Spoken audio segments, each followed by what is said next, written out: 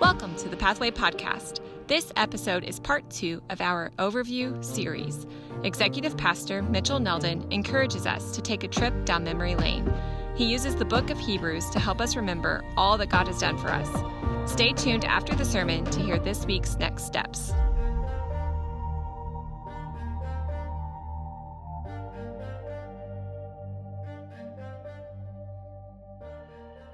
This is going to be a little bit nostalgic this morning.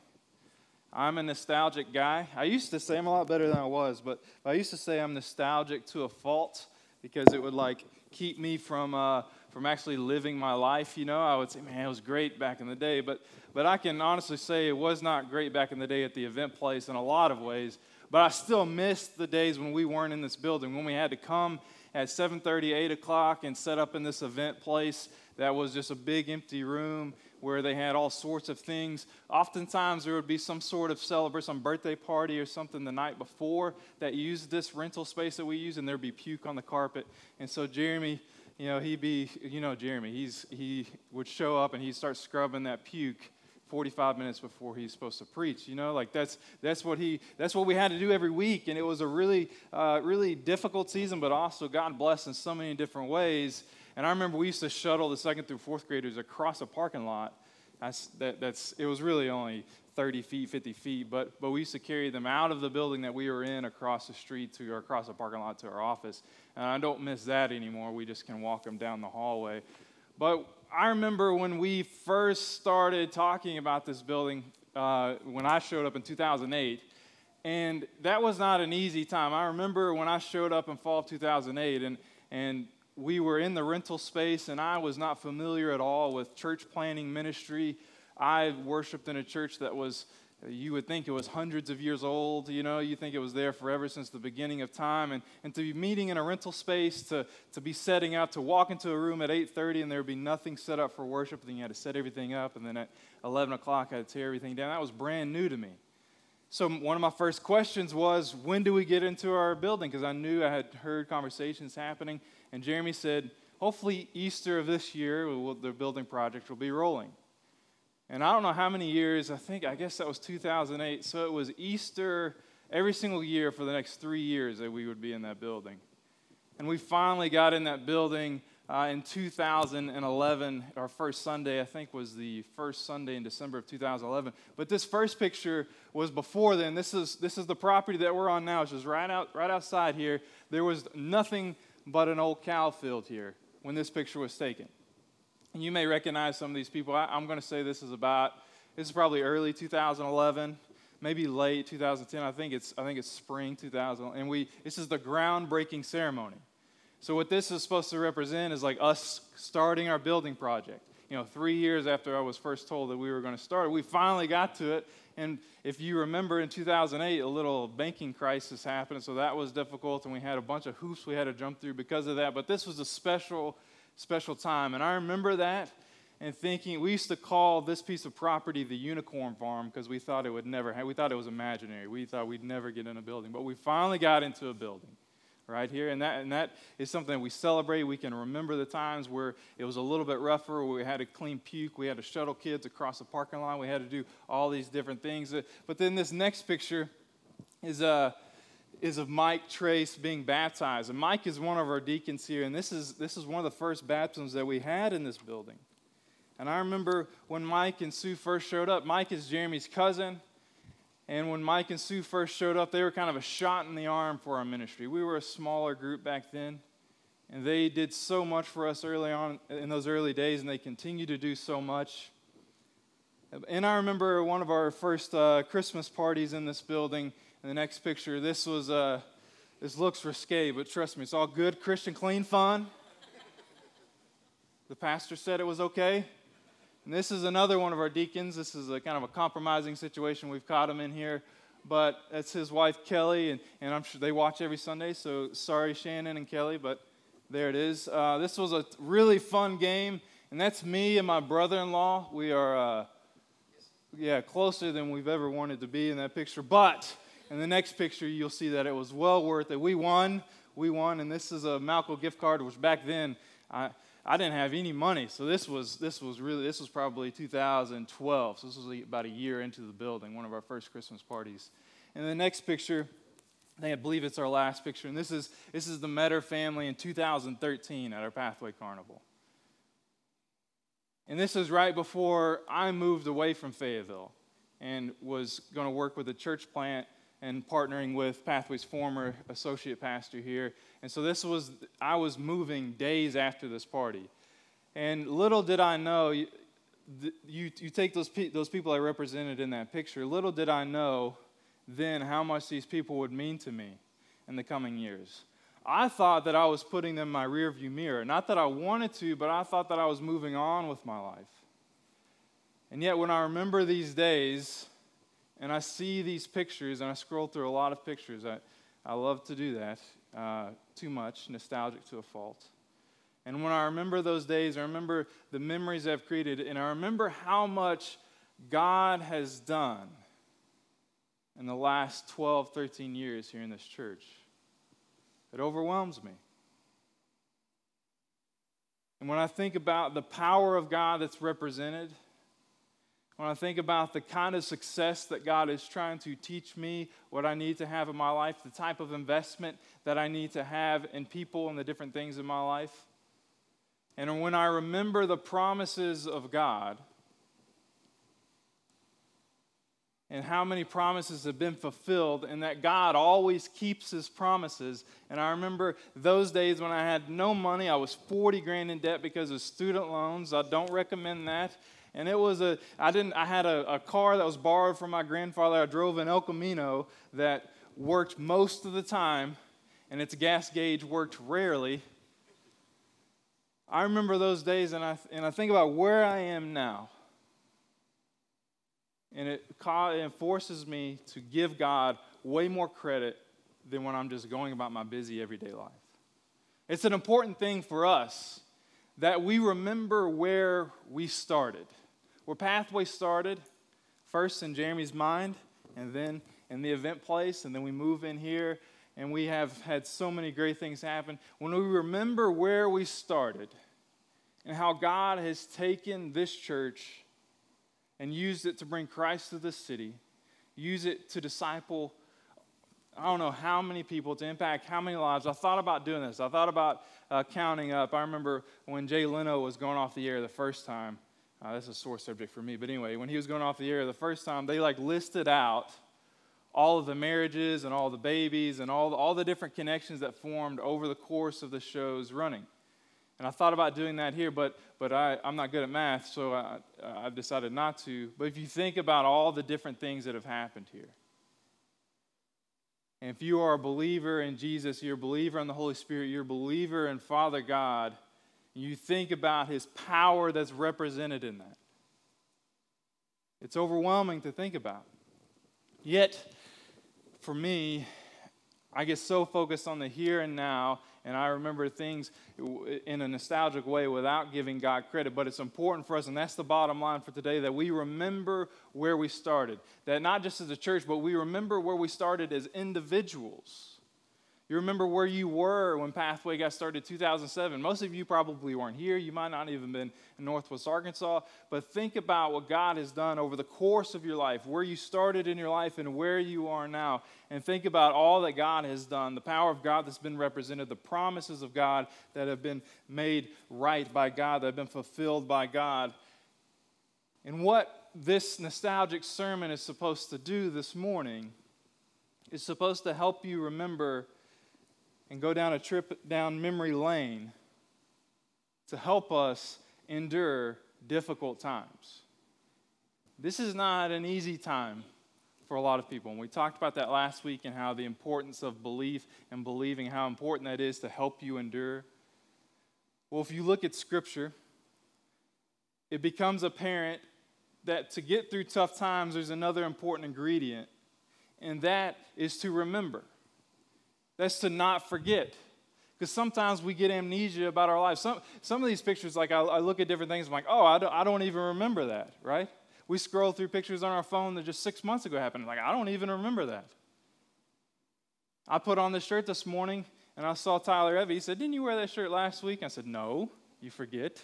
I wore it 3 weeks ago. It was the only one that wasn't wrinkled this morning that I could fit in. But we forget to iron clothes. We forget the clothes that we wore last. We forget these different things. And we need to remember everything that God has done. Because when tough times come, and no doubt you can't argue with this, that we're in a difficult time in our world today. When tough times comes, we need to remember where we started. And because we have spiritual amnesia sometimes, and we forget that God has gotten through us so many difficult things. He got us through the 2008 banking housing crisis. He got us through transitioning to this building. He got us through staff turnover. He got us through a bunch of stuff, and here we are persisting, worshiping today, celebrating all that God has done for us as a church today, celebrating people that can't even be here because of health reasons, and yet we can still worship with them and see them open up a copy of God's Word and to encourage them to embrace that with their life and to help them remember that even though this time is difficult, even though you're a kid and you may not understand what's happening and you want to see your friends and you don't understand why you can't, you can still remember that God is good and everything that He's done in your life, He's brought you to this point. But it's very important that you remember where you started. We're going to be looking at a text, the book of Hebrews. So if you want to go ahead and open up to chapter 12 is where we're going to start. And I do have a lot less scripture this week. In Hebrews chapter 12, this book, just to give you some information, I have a slide up here to help us with, to give us some context. So the author of Hebrews is uncertain. To me, it reads like Paul, if you read the other letters of Paul, but it could have been Barnabas, Paul's partner. It could have been Apollos, another apostle that was making the rounds to these different churches. And the audience is uncertain as well. We don't really know who this is written to because it's not explicit like the other letters. But what we do know from the context is that it was a group of Jewish believers that knew the Torah really well. They weren't just nominal Jewish believers. They actually knew the Jewish law really well. They were Jewish in their culture, Jewish in their religion, but they believed in Jesus, right? So they were Jewish Christians living in a Jewish context. And they were facing persecution and imprisonment for their faith. We know that. We know that they were going through a difficult time where they would look at their church and they'd say, oh, so-and-so's not here. I guess they got arrested this week for their faith. Oh, so-and-so's not here. They must be being persecuted right now. When they were hearing things that was happening and they were enduring a difficult time, and not to compare those things too much, but I can't help but make the connection that when we show up on Sundays and we can't see everybody that we were seeing 6 months ago. And people are enduring different things, and it's a tough time. And so for me, when I look at this, when I read this text, when I read the book of Hebrews, I automatically think of us as a church because this is a church of believers that are enduring a difficult time. And the purpose of this book is to elevate Jesus above all the other things that they believed in, right? So they grew up with the Jewish law. They grew up with all the different festivals and all the different things that go along with the Jewish law. And what the writer of Hebrews is doing is he wants to elevate Jesus above all those things and say those things are great, but Jesus is better. Jesus is the fulfillment. All those things point to Jesus, and Jesus is the greatest, and He's better than all those things. And He also wants them to take a trip down memory lane and remember their ancestors, their Jewish ancestors, and they knew Jewish history really well. And they knew that the Jewish people had a hard time sticking to the plan that God had for their life. And so the writers of Hebrews is warning these Jewish believers, hey, you have the Holy Spirit living within you. Don't rebel like our ancestors did. And the last thing is it's a call to persist in times of struggle and persecution. So when you read this, and one of the next steps today is for you over the course of this week to read the whole chapter. It's just under 2 chapters a day. Just read the whole chapter this week, or not the whole chapter, the whole book this week. And this will give you, hopefully you see the connections to what the writer of Hebrews is trying to encourage the church to do and what we should be getting out of it during this time. And what I believe we should be getting out of this book during this time is that even though life may not be what we want it to be right now, when we're making a lot of decisions and have to navigate things certain ways that we never thought that we would have to navigate, God is still who he is, and Jesus is still who he is, and he's better than all those things. And praise God that we have the Holy Spirit to help us to endure these times of difficult health situations and economic situations and all these different things that are going on in our world. We have the thing that will allow us to endure through all that. But sometimes we forget that. So the writer of Hebrews goes down a trip to memory lane. And we're not going to read Hebrews 11, but he lists out some different names in Hebrews 11. And he talks about these different people we sometimes call it the Hall of Faith. And this is these different people that are very famous in the Jewish religion, very famous in our religion as well, and in our belief system. If you read the Old Testament, you'll probably hear about Abel, one of the very first people on the planet, the son of Adam and Eve, and how his faith was evidence of God being good, and he brought his offering to God, and he showed faith through that. Enoch and Noah, once again, the writer of Hebrews is referencing this in Hebrews 11 so that they remember their ancestors. Noah, Abraham, Sarah, Isaac. Jeremy talked about, that was one of the last sermons that Jeremy did a few weeks ago. Isaac, the amount of faith that it took to sit there as your dad's coming down with a dagger to kill you, that's a lot of faith. Jacob, Joseph, Moses, Rahab. And the writer of Hebrews is saying, remember these people. Because this is their legacy of faith. These Jewish believers 2,000 years ago could look at these names, and this was their legacy of faith. And these heroes of theirs faced struggle, persecution, prison, and even death. And they responded to each one of these things with faith. And I think that the writer of Hebrews, the point that he's trying to get across is he's like, you may forget, you may think that you're in an isolated situation, that this time is unique and that no one's faced the troubles that you're facing right now. The writer of Hebrews is saying, remember these people? Remember these people that faced persecution, that faced struggle, that faced prison, they faced death, and yet they met every single one of them with faith in God to bring them through it. And he wants them to remember these names, to remember these stories, because that's their legacy of faith. And the good news for us is that we have the same legacy, and we need to remember these names. We need to remember these stories as well, because that's our legacy as well. That God saw fit to take the Jewish story and to weave all believers into it, and for us to be a continuation of that faith. But then he continues in Hebrews chapter 12, and this is where we're going to pick up reading today. So in Hebrews 11, he references all these people. In Hebrews chapter 12, verse 1, he says, therefore, since we are surrounded by such a huge crowd of witnesses to the life of faith, let us strip off every weight that slows us down, especially the sin that so easily trips us up. And let us run with endurance the race God has set before us. We do this by keeping our eyes on Jesus, the champion who initiates and perfects our faith because of the joy awaiting him. He endured the cross, disregarding its shame. Now he is seated in the place of honor besides God's throne. Think of all the hostility. He's saying, think of all the hostility in verse 3. He endured from sinful people. Then you won't become weary and give up.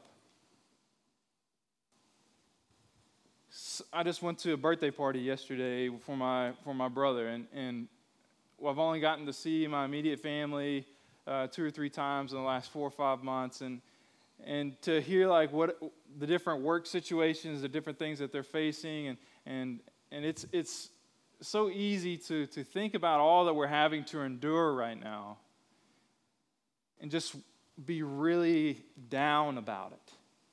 And think, why do I have to do, just with the birthday party, right? Just with the birthday party. We have to think about, okay, where are we going to have that? Where are we going to eat outside? Are we going to eat inside? Are we going to wear masks? Or how many people are going to be here? Who's showing up? Who's not? And we have to think about all these things that 6 months ago, I would have no clue that we had to think about. And it's really, really frustrating to think, like, why are we going through this? Why do we have to deal with this? Why can't it just be the way that it always was? Why do we have to think about all these different things and try to navigate these weird things that we don't even comprehend, that most experts disagree on? Why do we have to do this? And if we're not careful, we can blame God for these things.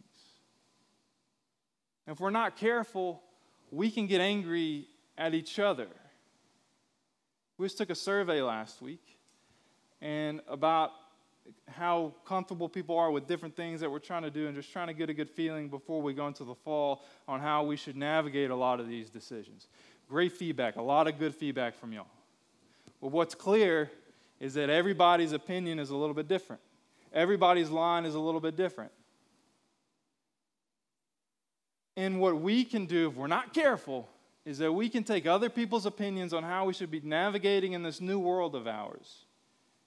And we can take our own personal research that we've done, our own YouTube videos that we're watching, and we can allow our feelings towards other people and their views based on their research that they've done and who they've talked to and what they believe about it. And we can get frustrated and even angry with them. And we can look at that and we can get really down on ourselves and down on other people about the way that they're navigating it versus the way that we're navigating it. I'm going to say this right now. Your feelings towards the people you're frustrated with right now, whether it be coronavirus related, whether it just be relationships otherwise, your feelings towards other people right now may be completely justified. You may be in the right. Your feelings and anger towards someone, you may be correct, like objectively right. But the way that you treat them should be with love and with grace.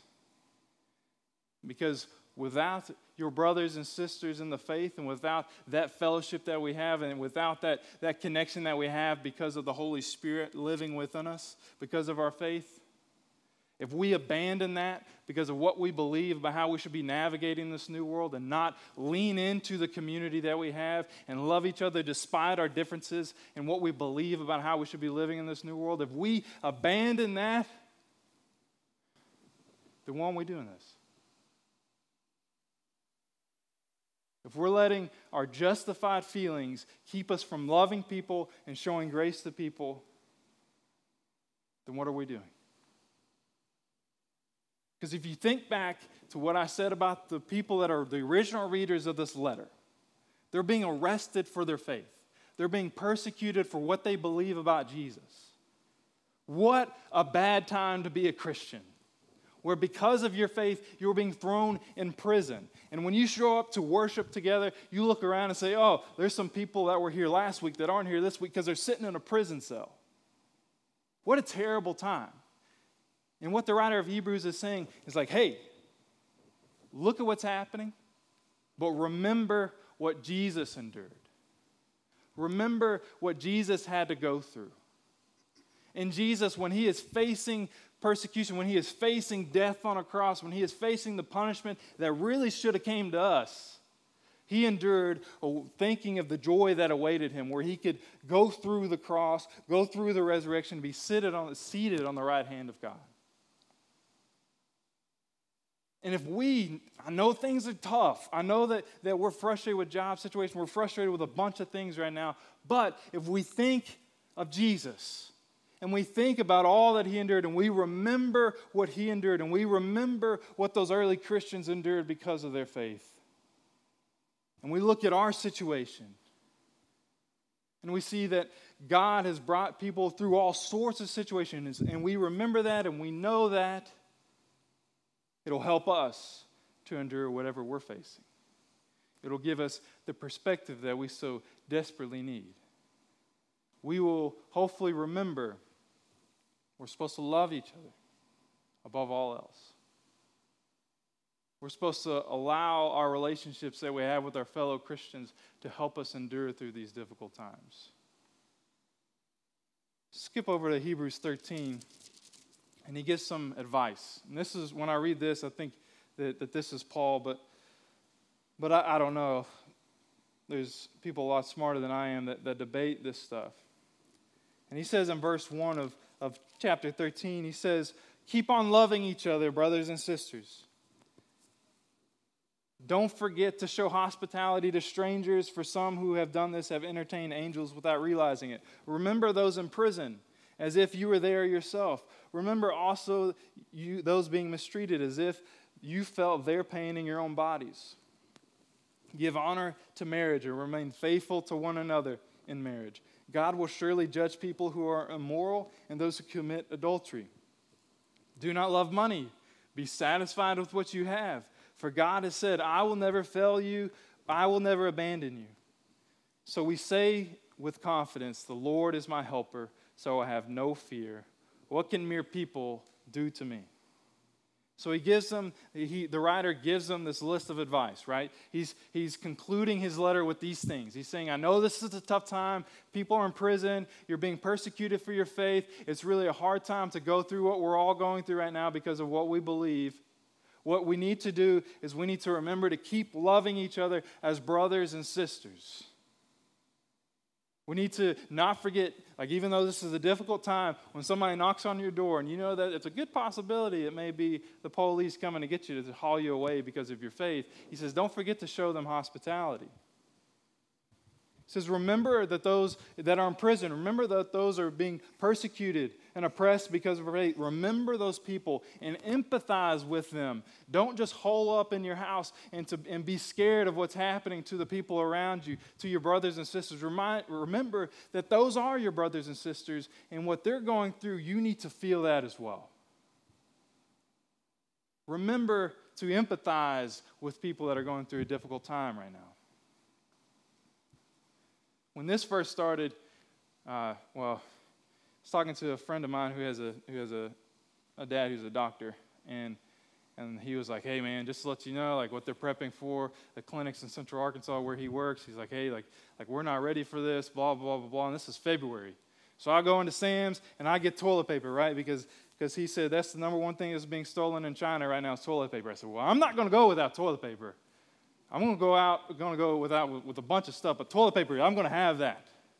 So I go and get toilet paper. And you know, like there's a few people doing what I'm doing in Sam's that day, but not a whole lot. But just a few weeks later, couldn't find toilet paper anywhere.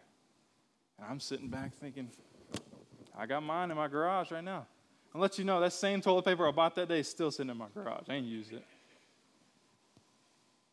My first reaction when I first started to give credence to the world maybe changing in a drastic way, so I'm going to make sure that I get mine and that my family's taken care of. That Ruby and Miles, Carrie, and even Rory, our dog, is going to be provided for. Well, what the writer of Hebrews is saying, he's saying, love each other as brothers and sisters. Your fellow believers, because of their common faith that you have as well, because of the Spirit that lives within them and lives within you, you are brothers and sisters because you are part of the same family. And this is why the local church is really important, is that we can do that tangibly because of the way the local church is set up. That we can look at a relatively small amount of people compared to the general population, and we can say, I'm going to love you like you are part of my family. That when things start to get bad, and when persecution comes, when the people are going to throw you in prison because of your faith come, or when the coronavirus comes, or whatever comes our way, we can look at each other and we can say, I will be there for you. You are my family. If you're going through something, that means that I'm going through something as well. He's asking them to empathize with your brothers and sisters in the faith. To embrace what they're going through as if you are going through it so you can be there for them. But I forget that when things get tough. When things get real, when that first case happened in Tulsa and things got real, first thing I thought of was my family. The people that I'm blood related to. We can't forget that the relationships that we have with each other is what Jesus died for. Not just so that we could have a relationship with him. That's super important, right? For us to have our relationship with God our Father. But Jesus also died so that we can have relationships with our brothers and sisters in the faith. We focus so much on this, and this is fantastic. This is great, right? Our relationship with God is fantastic. But don't we dare neglect our relationship with each other. Because the cross bridged that gap not only between us and God, that chasm that existed because of our sin between us and God, but it also bridged the gap between each other. And our faith unites us. That's what the writer of Hebrews is trying to get across. We should remember where we started. I didn't know any of you 12, 13 years ago. And yet, God brought you into my life. God brought us into each other's lives. And remember all the blessings that have happened because of that. In verse 7, the writer continues. He says, remember your leaders who taught you the word of God. Think of all the good that has come from their lives and follow their example of faith. To make sure that the things that we value about our church community continues to happen generation after generation, year after year, well, we have to make sure, we have to remember the leaders that taught us the Word of God, that discipled us, that invested in us as individuals, and we got to do the same thing for other people. To make sure that this thing continues to be what God is asking us for it to be, we have to remember the people that invested in us and discipled us and to do the same thing. And yet, once we struggle with this when things get tough. We buckle down. We make sure that we have our house in order, and we don't think about the next generation. We kind of take a break from discipleship. And what the Pathway Kids team did this past week, or a couple weeks ago with those Bibles, is to make sure that they didn't stop investing in that next generation. They went through a list of things and said, okay, like this is how we're going to navigate this difficult situation, because otherwise we'd ask them to come up on the stage, give them a Bible, and they knew that they couldn't do that. And so they figured out a way. They persisted, they endured, they figured out a way to do what we've always done for the next generation of fifth graders that will worship in here, hear the sermon in here, and make sure that they still had what we've tried to give every other class of fifth graders. Remember the people that invested in you. Remember the people that took you aside, whether it be a youth pastor, a parent, a friend, whoever it was. Remember what they did for you and try to turn around and do the exact same thing, no matter what the world looks like. That's what we're called to do. And something that we tend to forget, and we kind of just skipped over it for the sake of continuity, is verse 5. It says, don't love money and be satisfied with what you have. For God has said, I will never fail you, and I will never abandon you. It's scary to think about what some of you are facing financially. It's scary to think about what the future holds you look at the stock market, and you can't really, it's still going really well, but the people that go to their jobs every day, or the people that are receiving emails about shrinking the company and layoffs and things like that, it's a scary, scary time. And right now, this is unique because we are being tested to see who we're placing our faith in to help us get through. And I know when I've been facing a situation like this, I realize how much that I love money and how much I invest in that and trust in that. But the writer of Hebrews says, remember that God said this, I will never fail you and I will never abandon you. This is a callback to several different passages in the Old Testament that these readers, the original readers of this letter, would know. Genesis chapter 28, verse 15, we have Jacob, the patriarch of the Jewish people, of the nation of Israel. He's sitting in Bethel, and he has a vision, he has a dream, where he sees this staircase or this ladder, and angels, these heavenly beings, are descending up and down this ladder from heaven and earth, and they're going up and down it. And God says through this vision, he says, I am with you, Jacob. I will protect you wherever you go. I will not leave you until I have finished giving everything that I promised to you. In Deuteronomy 31:6, you have Joshua, the heir to the leadership of the nation of Israel after the Exodus, after Moses. Big shoes to fill, right? And Joshua is told by God in Deuteronomy 31:6, he says, so be strong and courageous, for the Lord your God will personally go ahead of you. He will never fail you nor abandon you. And then Jesus has a callback to this as well. One of the last words that he ever says to his people, to his followers, in the Great Commission. He says, be sure of this, I'm with you always, even unto the end of the age. The writer of Hebrews is wanting those Jewish believers, those Jewish Christians, to remember that God has promised from early on, all the way back in Genesis, he is saying, I'm not going to go anywhere. I'm always going to be with you. No matter what comes, no matter what you have to endure, I will never leave you. And remember that this is the same God that we serve. That Jesus is the personification of God the Father. And he is the same person who promises us in Genesis and Deuteronomy and in the Great Commission, he's promising us today that he will never leave us. And even though we may feel abandoned, even though we may feel like there isn't a whole lot of hope in the future, even though we're really frustrated with what's going on, we need to remember that the same God who promised Jacob, who promised Joshua, that Jesus who promised the disciples, is the same God who promises us 2,000 years after Jesus uttered those words that he will never leave us and abandon. This is a promise from 5,000 years ago that he is giving us today. That because of our faith, we are his children. And because of our faith, we are brothers and sisters. And that we should try to be there for each other and never leave each other the same way that God never leaves us. I'm going to ask the band to come forward. We're going to worship.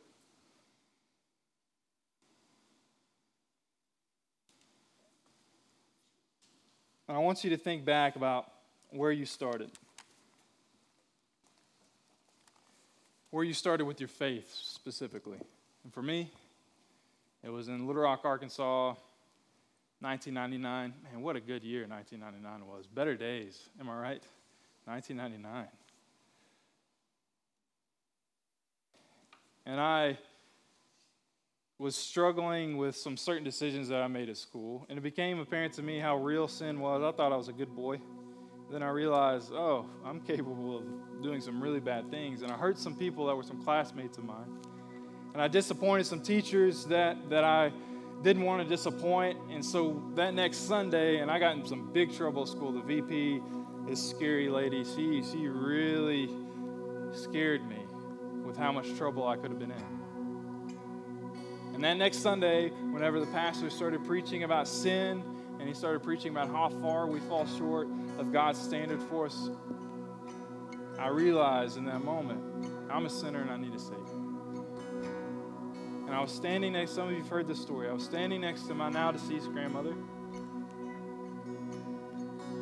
And whenever the invitation came, I just believed that Jesus, even though I had messed up big time, that Jesus was bigger than anything that I could ever do. And the only way that I could grab a hold of that salvation was just to believe that he died for my sins and was resurrected to give me that victory over sin and death. And all it took for my sins to be washed away, for where I have messed up, for where I've hurt people, for those things, for God to forgive me of those things, was to believe in what Jesus had done for me. It wasn't to be better. It wasn't to make sure that I do these different things. It wasn't to make sure I took communion every time. It wasn't any of that. It was just believe in what Jesus had done for me. And when I told my grandmother in that moment when I first believed in Jesus, I leaned over and told her, I think I've just been saved. I immediately burst into tears. And my grandmother, who was about that tall, took me by my arm and walked me down the aisle. And at the church that I was going to at the time, there were adults just weeping every single Sunday. There were marriages being restored. And I remember sitting on that front pew beside grown people that just experienced the same thing that I experienced and thought, this is real. I'm not sure what else is real, but I know that this experience of salvation, the Holy Spirit coming into my life because of my faith and what Jesus has done for me, that's real. And every once in a while, I'll forget that feeling. And I have to take a step back and look at the crazy world around me and remember, in that moment in 1999, nothing could touch me. Didn't matter what was going on. I was right with God, and I was worshiping Him moments after a salvation experience with people that loved me, that cared for me, that considered me now because of my common faith a brother and sister. Do you remember where you started in your faith? Do you remember the excitement that you had because of the Holy Spirit now being a part of your life? Do you remember the enthusiasm that you had? Do you remember that you could run through a brick wall to tell somebody about Jesus? Do you remember that? Remember that moment. Remember that season in your life. And remember that you could have endured anything because you knew that you had Jesus and it was better than anything else the world could offer. Any other ritual you could believe in, any sort of philosophy you could adapt, you knew that your faith in Jesus gave you the Holy Spirit, and that's all that mattered, and you could get through anything in this life. It's tough right now, but you can remember what that felt like, and the same God who saved you then is the same God who lives within you now. Don't forget that. Remember.